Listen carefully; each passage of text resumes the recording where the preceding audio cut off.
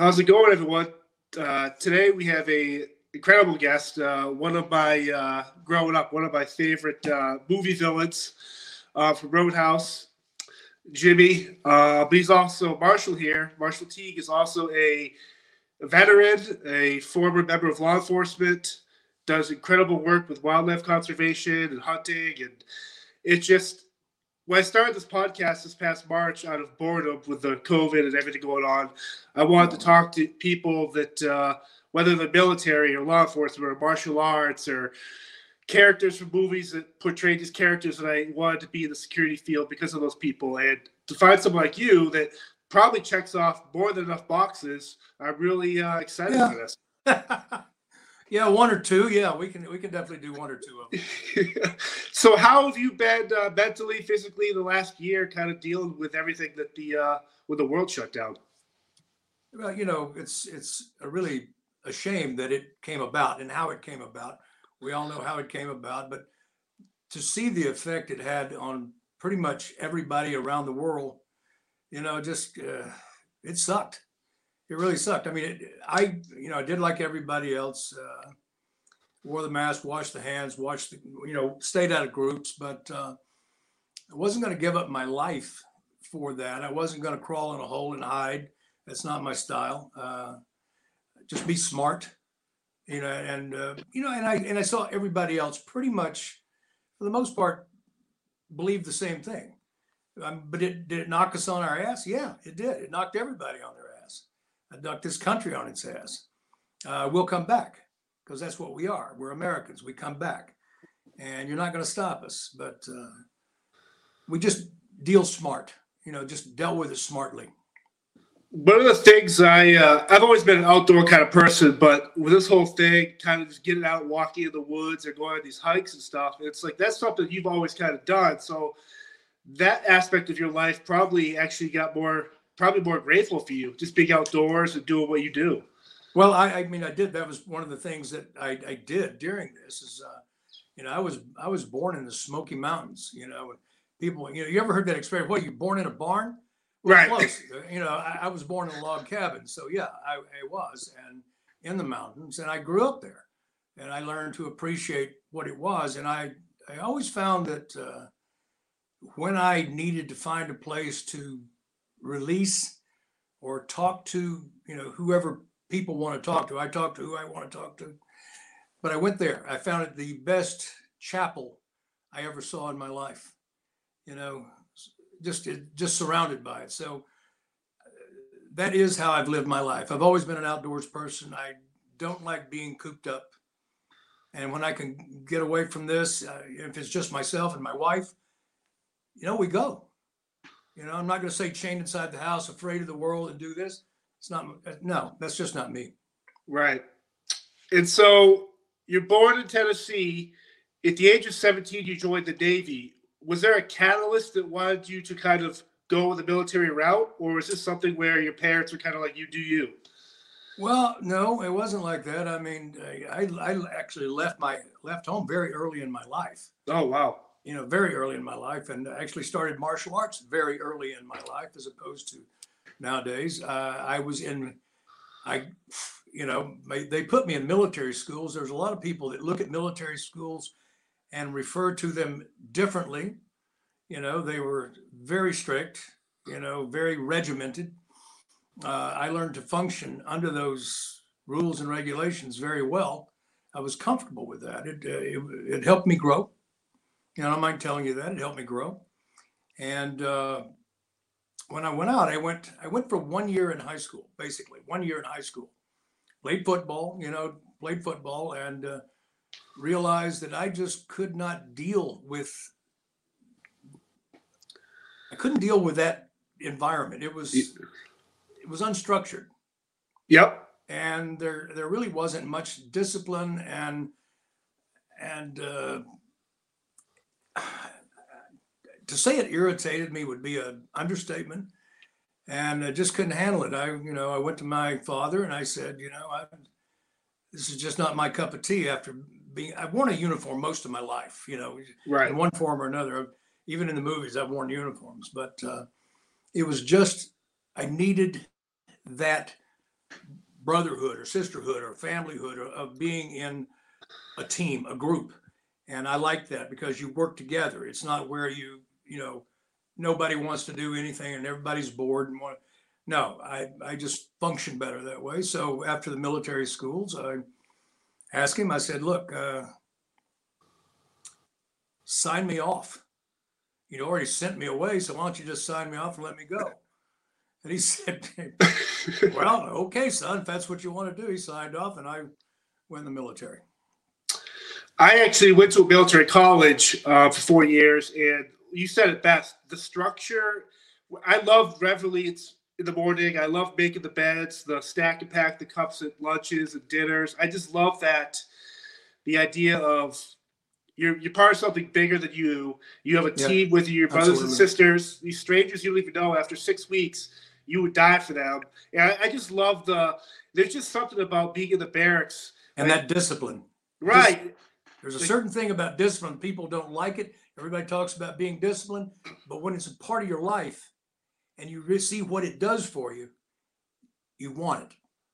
No, and it's well, it's like too. If I'm out working with a client doing security and I got to wear a suit jacket, my first thought was leave the hotel room. I got to look for those IPs, or I got to burn off these little threads that are hanging. It's like, the part of me is like, I was raised by great parents, so I've always make your bed and clean up your dishes and stuff. Sure. But that the military aspect of it, it's very like, look the part, like take pride in what you do, and I just I love that feeling. Absolutely.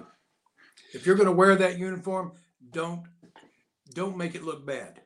You make the uniform look good, and you look good at it. That's just simply as that. So you look good, you feel good, and so. In the Navy, you actually you became a kickboxing champion. Now, is that something where it kind of transitioned from your martial arts at a young age to I gotta try and keep doing the martial arts in the Navy? No, what happened was I worked security for Admiral Kidd, who was the commander of the 6th Fleet. Oh, wow. And I learned that he pulled my jacket because he knew I was a fighter and I was a diver. And I didn't get asked, I got told, you were about to become his security. It was the two people, it was myself and a gunny sergeant that were around him pretty much every day. We went pretty much every place he went, we went. When we would be underway, and this is after I came to the 6th Fleet. I was over the pond before that and then was transferred over there. But he arranged, it's interesting how this came up. He would pull into port and he had the gunny and I weren't friends at first. Let me clear this up. He was a boxer and I was a kickboxer, and I was Navy and he was a Marine Corps. It's a natural thing. You understand where I'm going with this. Right.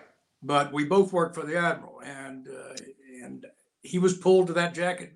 He had his jacket pulled also because he was a good boxer. We'd pulling into a port, and I guess the Admiral or one of his officers would call ahead and say, hey, do you have anybody in these weight classes? And would you like to put on a little match for the troops? Now you hear that word, for the troops. Most of the troops didn't see it, because it was usually the upper echelon, the officers and that came to it. You would have an E8 or so that would be able to come, and we would fight all comers. I was a heavyweight, so I got to tell you about this one guy. We'll get to that, and I got to get to you about the gunny because it's kind of funny. But he would put on these matches, and by today's they don't do that anymore, obviously. Right. And he would always give me his usual pep talk beforehand. He would walk up to me and he'd say, "Petty officer, sir, don't lose." "Yes, sir." That was the pep talk. Don't lose. And, motivated. And we'd fight. We'd fight, and it's whoever came out of the ring. It's basically that. It's who walked away, or limped away, or whatever you want to call it. But the one thing, I got to tell you about this one fight. I was fighting a German one time, and he was a heavyweight. And yes, he was a heavyweight. A big drink of water. And he had a jaw on him that looked like a cinder block they built a house out of,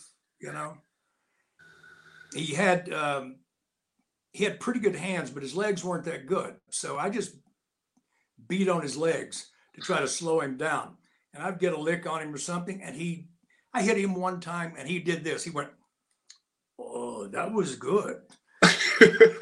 and you know you're in trouble when the guy looks back and goes, "Not bad." And needless to say, I caught him with a kick, a straight kick right in the solar plex, aired him a little bit. He bent over, and I brought an uppercut from the floor, and I caught him right there. Just everything I had into it. And he went down. I have never been happier to see him hit the ground in my life. Because I figured if he got up from that, I was dead. Right. Well, anyway, this rolled over into later on that night. Oh, yeah, we fought in France, but I was fighting a German. But the Gunny and I were not celebrating together. We were in the same establishment at the same time. And of course, he was ribbing me, and he'd say, "You couldn't break an egg with that kick." And I would ask him, I said, "What is this right here? What is that? What do you pitter pat with a guy?" And it got on. And the next thing I knew, we kind of got in a scuffle. We went through the door of this bar in Villefranche. It's on the second tier of Villefranche. And they had this huge fountain out there. You know, if you've seen some of the European fountains, they're covered in moss. You know, all that moss that's down in there? Yep. Well, we went in there, and needless to say, neither one of us had our sea legs under us at the time. We were drunk. But we're fighting the best we can, and we're not doing any damage. We're falling all over the place. But I didn't know it, but the Admiral had pulled up because all the people were standing outside going, "Hey, let's go." And we're just wailing away on each other. And all of a sudden we hear this, "Attention on deck." What? We look up, and there's the Admiral standing there. And of course, everybody's at attention. And the Gunny and I are just dripping wet, blood pouring down from both of us. And they said, he looked at me and said, "The evening's going well, I see, with you two." He said, "Gunny, you want to explain to me what you and Petty Officer Teague are doing in the fountain?" He looked at me and he went, "Sir, Petty Officer Teague and I were discussing water survival, sir. And we were talking about what things would do if a shark came up." Which, you know, is right. And he looked over at me, and I'm the same way. And he said, "Petty Officer, what happened here?" "What he said, sir, we were discussing water survival." He said, well, needless to say, he said, be in my quarters tomorrow at 0700, and we will work this out. Needless to say, the Gunny got brig duty for a week, which Gunnies don't do brig duty. Jeez. And I got put in the aft pump room of this ship to rebuild this pump every single day for a week, and wasn't allowed to come out of there. Needless to say, the Gunny and I became very dear friends. We did after that, and it worked into the championship and subsequent. And there is no real championship; it's put on by the military. Right. But I ended up winning the NATO heavyweight kickboxing championship. So that's awesome. I wish they kept those traditions, and I understand why it's different now. But there's stuff like that where you're kind of like, that's a really cool part of history. Well, it is, and in that one, the enlisted men got to come to that one. So you can imagine there was a lot of cheering on both sides, and it was great. I mean, we had the snot beat out of us by the time it was over with. I think I bought 2 days. I fought 6 fights. Jeez. In 2 days, and I was beat up. Do you watch like stuff like UFC or boxing today? Yeah. Okay, so you're a fan of mixed martial arts. Absolutely. Okay, cool. Absolutely. What did you think of the Floyd Mayweather Conor McGregor type thing? The which one? The Floyd Mayweather Conor McGregor. I thought it was a lot of hoopla. Truly. Right. I mean, it was on Mayweather's grounds, which he was the champion. It should have been right. Grounds. But had the roles reversed and McGregor could have done what he done, he would have won. But Mayweather's the best there is.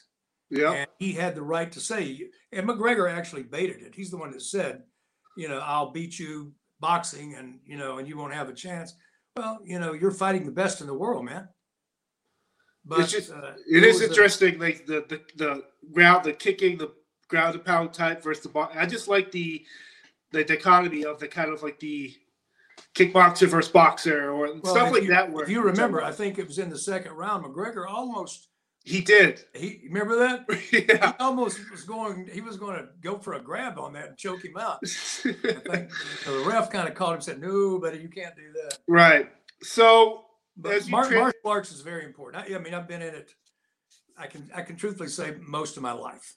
Now, which martial arts did you do before you got into the Navy? Well, Taekwondo was the mother form. That was I call it the mother form. That was the first. Since then, it was Kuksul Hapkido, Shorin-ryu, and then Judo. Nice. And I really do wish. I mean, Judo is great. Don't get me wrong. I love it. But I would have loved to have had a little of that jiu-jitsu back then. But it just wasn't of the time. So it really wasn't around. I read an article yesterday, actually, about this. They basically said how the Olympics destroyed the sport of judo and I think Taekwondo because they brought him in there, then they kicked him out. And it was kind of interesting because it's weird how a sport like judo and the history of it or Taekwondo, yet it's not. I mean, how long can we go back on judo? That's what I'm saying. Like it's crazy. It's like the Danzan Ryu, like all that. It's just crazy. Yeah, I could not agree with you more. It broke my heart to see when they removed that out, and I sat there and said, "These are two combatants that stand on a mat." In the purest form. The purest form. Absolutely in its purest form, and they are playing that chess game with weight and balance and everything else, and you threw it out. Yeah, it was weird. It was a really good article. It was very, it kind of made you wonder why or what politics were at play with it because people weren't watching it. Or I'm just like, what are you talking? Whatever. Well, they actually had good crowds. You know that, don't you? Yeah, 100%. I love watching those old footage of that. It's just like it's like proper when you can stand behind your country and just cheer your person on. Well, when I knew they were coming on, I watched the Olympics, and when I knew that was on, I was glued to the TV. Absolutely glued to the TV. The point thing. Because I was a contact fighter and I never really was a point fighter, but contact fighter. But watching these young people was amazing to me. And I really, truly enjoyed it. And they came out there and they brought their best. They brought their best. It wasn't anything. It wasn't his, he's not that good. No, they were all the best of where they came from.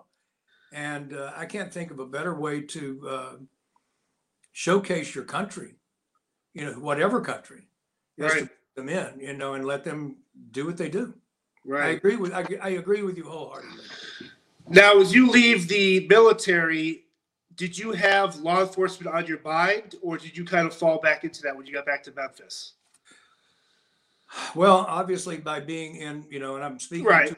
I'm speaking to a security guy, so we know when you work in that particular field for a while, and I got out, and again, you go through the same.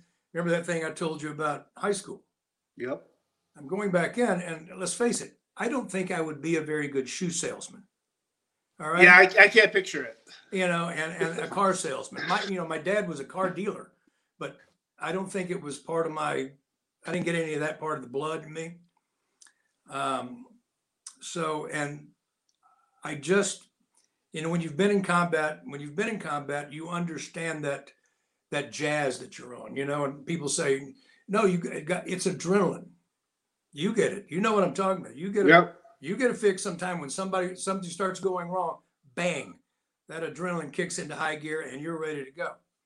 So the natural progression for me was, to take the test for the sheriff's department. I scored the highest score they had ever had. I was brought on and did my job.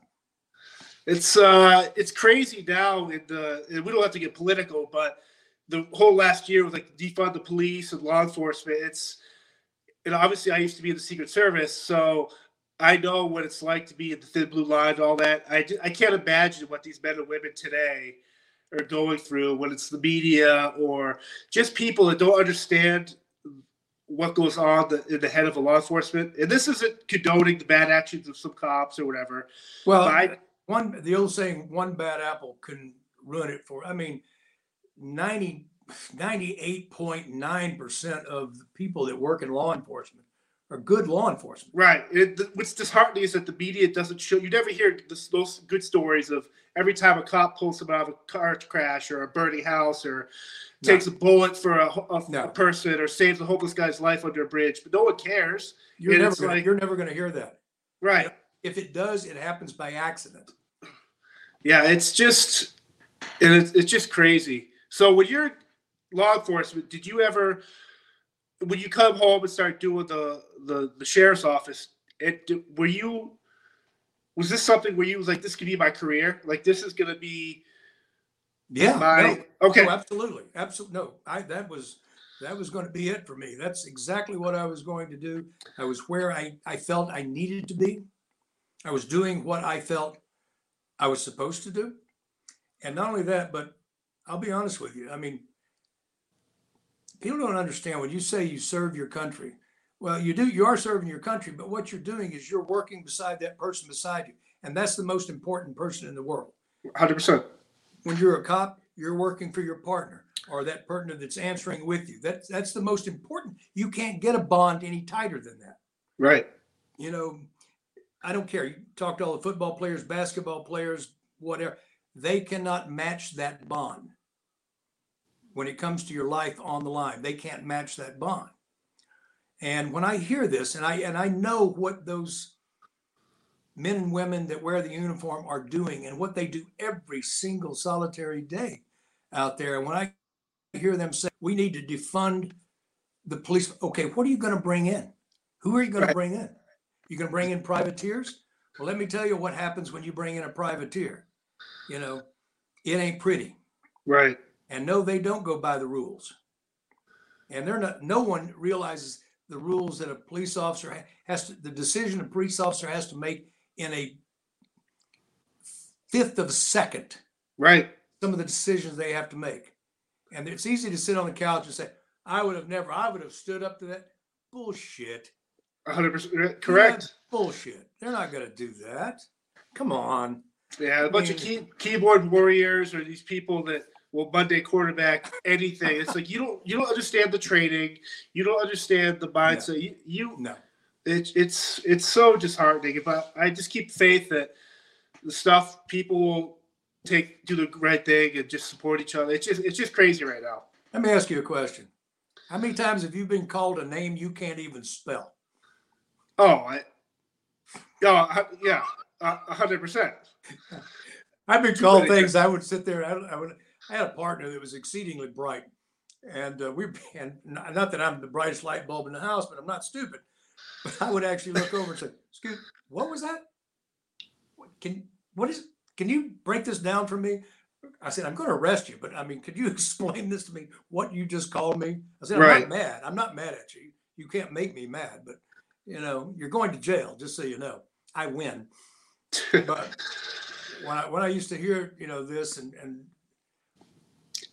and I've gotten letters from people that say thank you for stepping in when you stepped in, or what you did made the difference that night in our marriage because you stepped in at the right moment, or my son was out of line, my daughter was out of line, or thank you for bringing them home.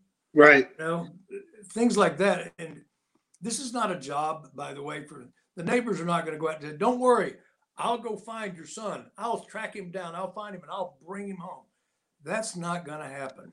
Right. They'll call the cops. Yeah. Until there isn't one to call. Right. And who are you going to call then? Right. Sure as hell not going to be the Ghostbusters.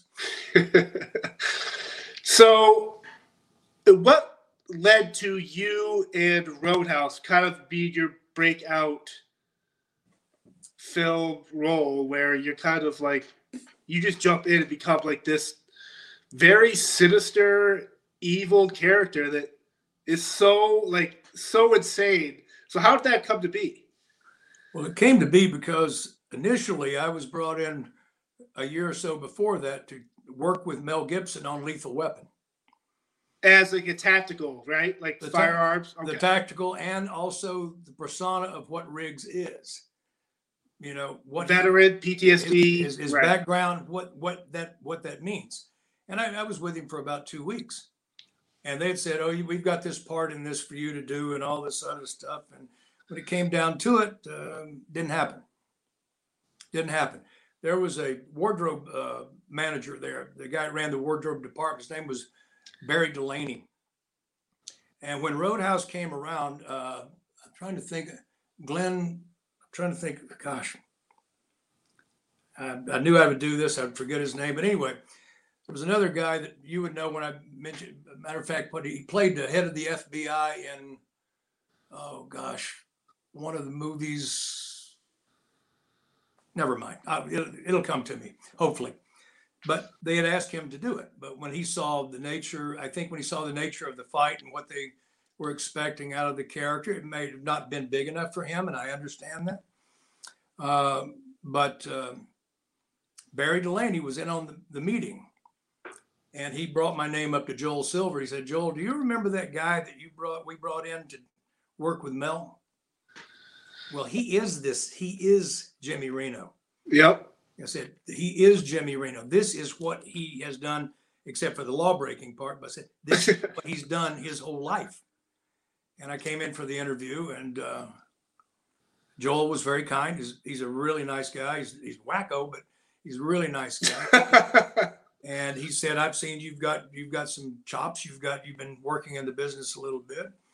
And do you think you can handle this fighting part?" And I looked at him and I smiled and I said, "This is a joke, right? You're asking me if I can handle this fight?" I said, "The question is, can you guys handle this fight?" And I got the job. And 2 weeks, you're going to be working with Patrick, who I'd actually met in 1978. We were not as close as we became. Right. I don't think you can get much closer than that. But we didn't speak for the first 2 weeks of the movie. Not anything other than, here you are, and we're going to work this in rounds in this fight, this kind of thing. We just didn't speak. Now, for a movie like that, with you have Sam Elliott, like Terry Funk, and you've all these like this high testosterone people. Now, is it like, I've read they brought in Benny the Jet Rodriguez, correct? I'm sorry? Was Benny the Jet Rodriguez a coordinator on that movie? Oh, he was a fight coordinator, absolutely. Okay, so when he comes in there and with you, how hard is it to kind of get someone that isn't really into fighting to look the part, like some of the side bouncers or something like that? Okay, well, let me correct you on this. Patrick, I call him Buddy. I'm saying Patrick so people know who I'm talking about. It's Patrick Swayze. I call him Buddy. His friends call him Buddy. But Buddy had studied martial arts. Okay. He had studied some martial arts. No, he was not a ring fighter. He didn't understand that concept, but he understood martial arts. And let's face it, he was also one hell of a dancer. And you talk about limber and moves and fast and everything. And I learned just how tough he was because, I knew he was a nice guy. But as I said, we didn't talk until the first night of we were going to fight. Was the first night we worked together was on that riverside. Oh, so that you filmed that first? We filmed that in the first of the movie. And Benny the Jet, and Charlie Pacherny said, "You may have to get him a little worked up. You think you can irritate him a little bit?" I said, "Obviously irritate a lot of people." He said, "I want you to get him ramped up for the fight and get him into it." And I said, "Okay." So there's a scene where he kicks me, in the stomach, and he kicked me, and I went like this, and I went, "What was that? Was that a kick?" And of course, he shook it off and everything, and and he thought I was an asshole, which is okay because I was playing that. And he kicked me again. I caught his foot, the second one, and I just pushed him off like that. And I looked at him. I said, "If that's the best kick you got, this is going to be a lousy fight." He stood up. He didn't say a word. He stood up. He was about as red as anything I've ever seen him. He was just, the adrenaline just surged in this guy. And he just said, "Roll camera." And immediately they rolled camera because they knew something was going to happen. And we did this fight scene. He hit me with that foot. And I said this to many people before. I flew back about 10 feet and my butt skipped on the ground like a rock going across water. And he aired me out there a little bit. And I got up and I looked at him. I said, "Now that's a kick." I said, "That's a kick." And he looked down at me and he walked over, stuck his hand out, he was just that kind of guy. And he took my hand, pulled me up. He looked me right in, grabbed the back of my head, and he looked at me. He said, "You like this shit, don't you?" I said, "No, I love this shit." And he smiled. He said, "What do you say we don't cheat everybody for once? Let's just bring it. Let's leave the faces alone if we can, because we got to finish a movie. But what do you say? Let's just rock and roll." And I said, "I love you, man." And then we just went at it. Because the way that it seems so real, like now I realize you guys are actually hitting each other. No, we beat the hell out of each other. They were spray painting him with body to cover the bruises, and I was bruised up all over. And he busted my eye socket. You know that spinning kick? Yep. You see that blood right there? That's real. That's not fake blood. He cracked my eye socket, and that log I hit him with wasn't in the script.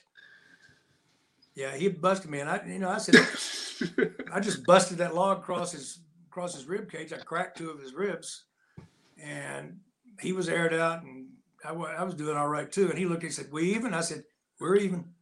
I think that was the first time I've seen a throat ripped out too. They did a hell of a job, didn't they? God, they put that throat on in 12 minutes. Crazy. Sun was coming up. It was the last shot. They had to get that, and me going into the water in the shot. It had all wrapped together. You see, there's no cuts. It just there, and I go into water. They built that throat, and when he ripped out, it was there. He just hit this string, and it blew out like that. Of course, I hit the water, and he rolled me over, and there's stuff hanging there. They were just brilliant. They were just great. Everybody on that movie was great. Cast, crew, everybody was wonderful. So when you filmed that scene first, does that help the rest of the movie? Like when you grab the pool cue and stuff like that, does that help kind of bring everyone kind of closer? Like, we know we can do this. Let's do this. That's exactly right. I mean, from the time people stood, on the first scene, after he kicked me and we got into it, they thought we were mad at each other. Next thing I know, the whole crew, everybody in the crew's piling on top of Buddy and I, tried to hold us down because they thought we hated each other. And my face is in the dirt, Buddy's face is in the dirt, and we're trying to get off of him and get the sand out of our mouth. We got up and we said, "What the hell was that all about? Guys, you just need to cool out. We're just doing this." He said, "This is what you brought us here to do, man. Get out of the way. Let us go."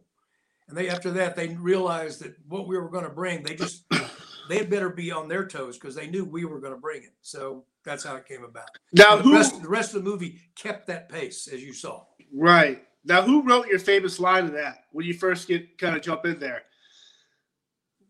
Oh, that I used to, guys like you in prison. Right.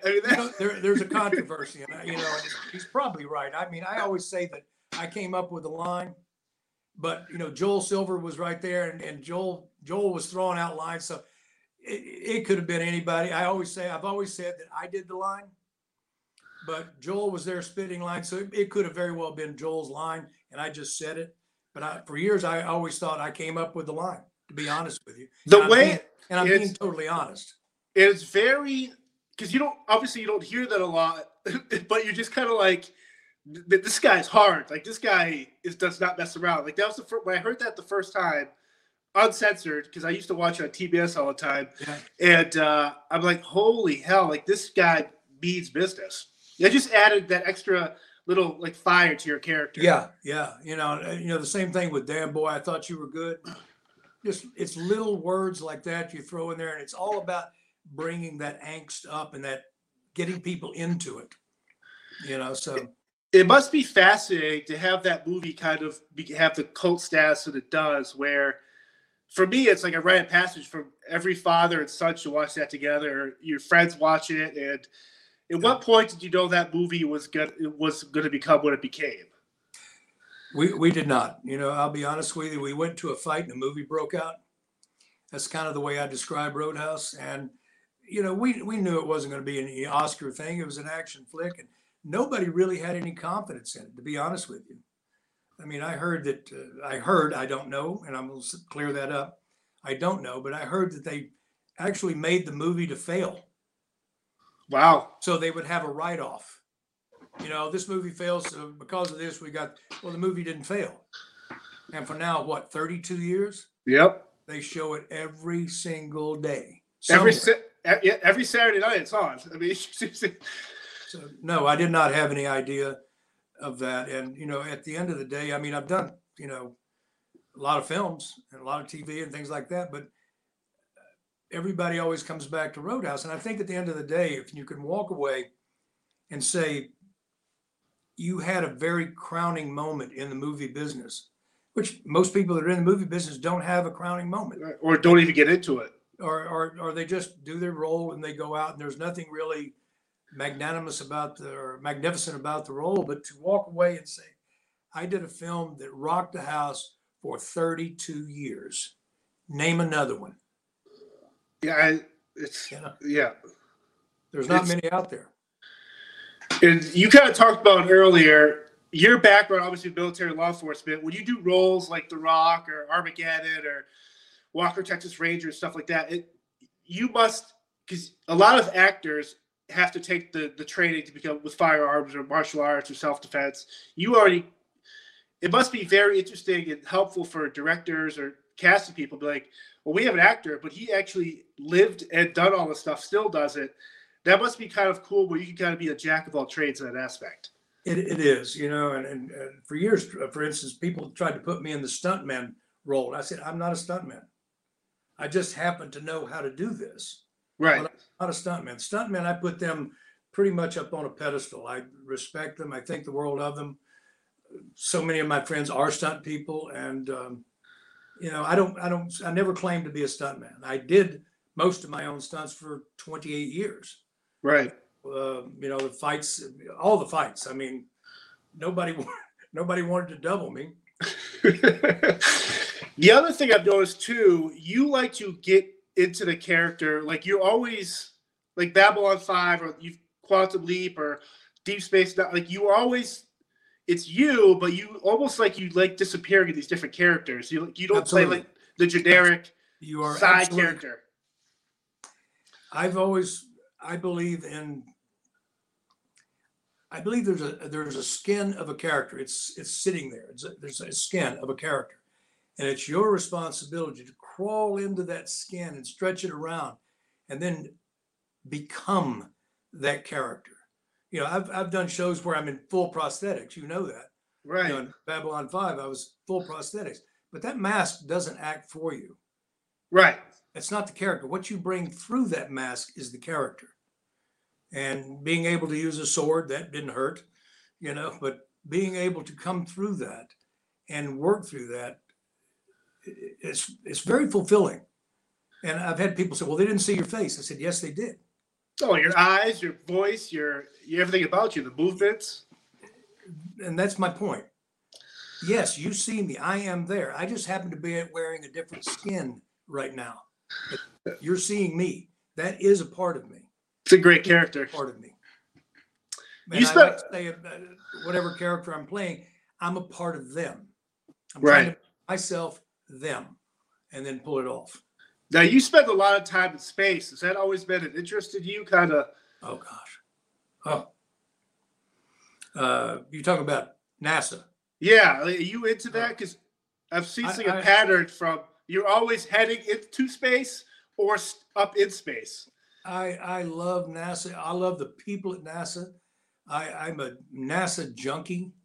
As a matter of fact, there's only 2 movie posters that are kept in the Neutral Buoyancy Laboratory. One of them is Space Cowboys, and the other one is Armageddon. Yep. I actually see both of them in there. Yep. They're both in there, and that's the only 2 that are in there. Are those 2. And I actually signed it when I went down there. They said, look, man, you've got to sign this poster. It's been up here for years, and you're the only 2 that are here, so sign it. So I signed it. I love that. I love NASA, well, for many reasons. One, getting to work at NASA, Florida, Texas, being to walk across the platform that leads into the space shuttle. And I actually sat in the pilot seat of the space shuttle 19 days before liftoff. Yeah, no kidding. And was able to have lunch with the astronauts 19 days before liftoff and all this, but seeing how every piece of that spaceship, there's a person that had their hands on it and did it, and see the pride that NASA has for the work they do. And really, they don't get their, they just don't get their just reward. But to walk across there where they've done this, walk across that area and stand in the White Room. The White Room is the one room right before you step into the space shuttle. And to stand in the same place where, to me, heroes Yep. have stood. And Giants. Yep. Giants, exactly. Gave me immense pride. And knowing those people and staying in touch with NASA all the time, I actually got to do the voice for the 50th anniversary of the EVA suit. That's awesome. That's down there. It plays all the time now. So that's my voice talking about the EVA. Working with someone like Michael Bay, that's got to be a rush for the actors because he's so into the action, right? I will say this: nobody can work as fast as his mind works. I mean, people cannot see the speed that he is looking at things. He's a genius, and people say, well, he's hard to work with and everything. I didn't find that true. I find Michael to be, is he intense? Absolutely. But if he was any other way, I wouldn't have any respect for him at all. I mean, he'll tell you off in a minute, and you'll tell him right back, and he'll say, well, okay, fine, do it your way then. He's got a lot. You have to earn his respect. You do have to earn his respect, but I give him all the kudos I can give him. I think the world of Michael Bay. One day it would tickle me to death to work with him again, but doing 2 projects with him, and I was in sky high, and that's great. I've always felt that way about Michael Bay. One of the trivia things I want to confirm, and I did confirm it, but I was kind of blown away. Your friendship with Chuck Norris, but you were in the pilot episode of Walker Texas Ranger, and you're also in the last episode, like that, the ending movie. And so, is that a testament to your friendship to Chuck that we're going to start this thing together and end this thing together? Because it seemed like, I think I've watched every episode 40 times, but there was always a guest star of, say, Bay the Jet or Don the Dragon or whoever else. But for you to be that person to kind of start and end, that's got to be pretty cool. And also do so many. Other characters too, right? I played, I don't know how many I did, 9, 10, something like that. Yeah. But Chuck is, what you see is what you get. That gentleman, and I say gentleman in the first order, is that way in life. I've known him. We were on his ranch one day driving around, and it was one of those things, and we turned and looked at each other and said, how long have we known each other? And we know it's about 4.5 decades, maybe more. Wow. We went back, and we've sparred with each other. I mean, he's choked me out. He's thrown me out of windows, the whole thing. And it's always with a smile and a handshake and a hug and a kiss on the cheek. I love the man dearly. And I mean that sincerely. He's kind of my best friend. And I don't mean that because I'm not jockeying for that. But right. I can truthfully tell you he's my best friend. It's kind of cool to see you pop up. Like, I just watched The Cutter the other day. I think it's on Amazon Prime. Yeah. And very underrated, but like to see you there and then be like, oh wow, like this is a true friendship. Pretty cool. Yeah, it is. It is. And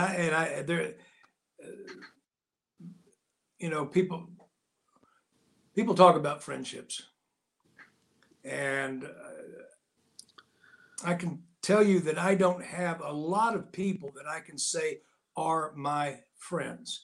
I have a lot of acquaintances, and I have a lot of people I care a lot about.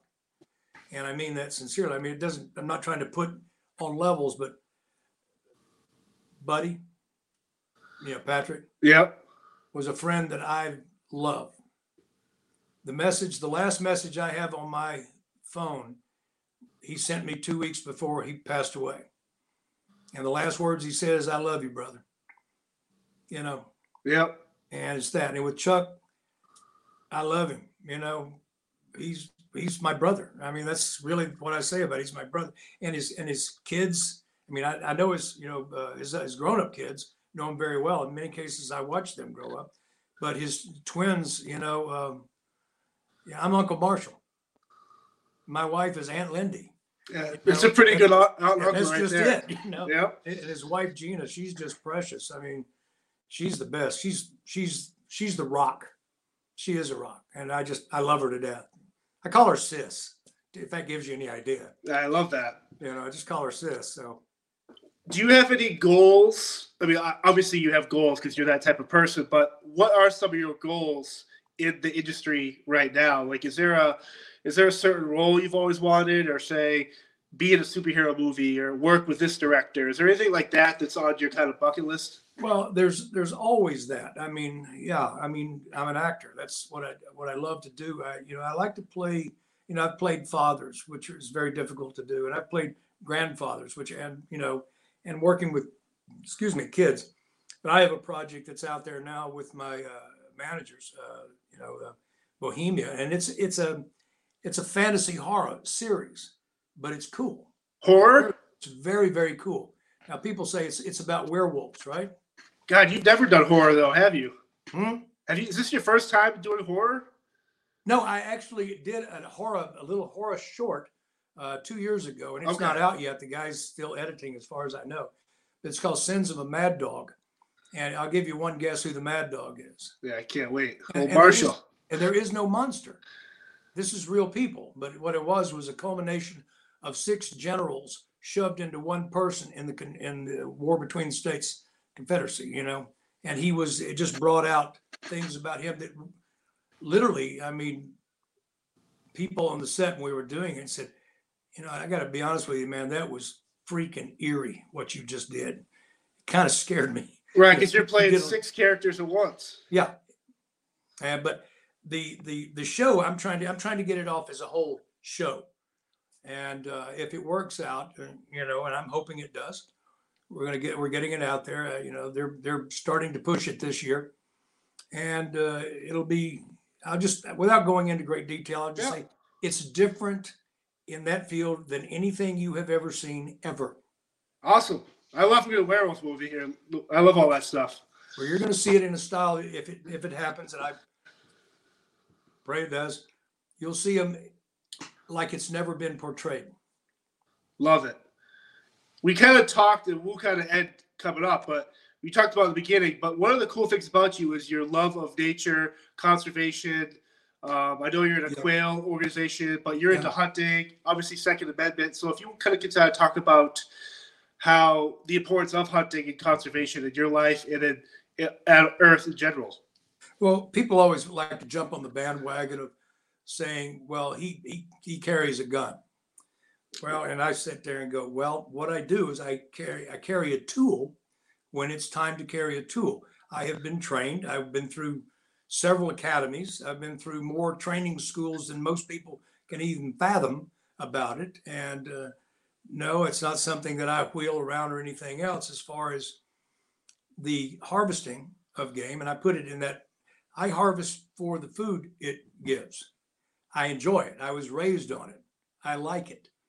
But it's not something that I go out and do all the time.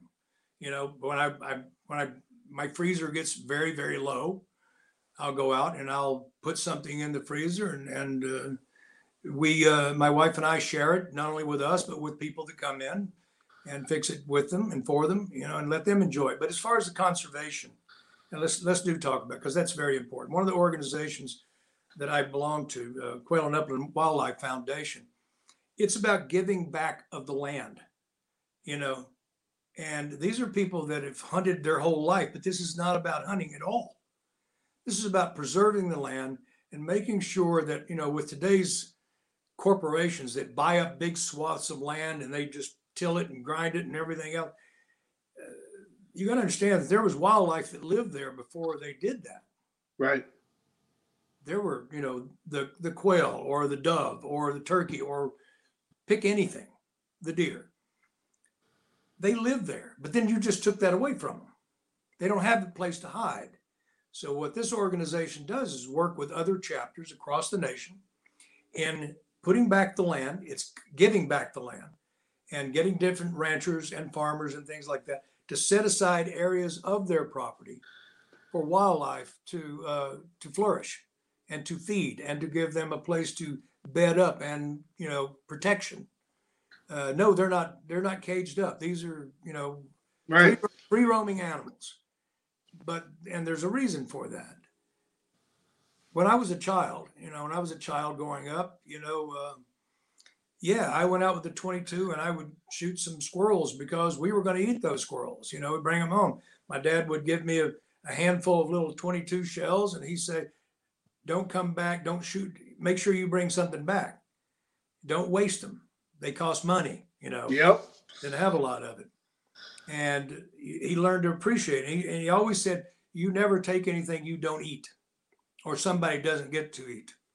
It's just not done. This is not Right. joking around."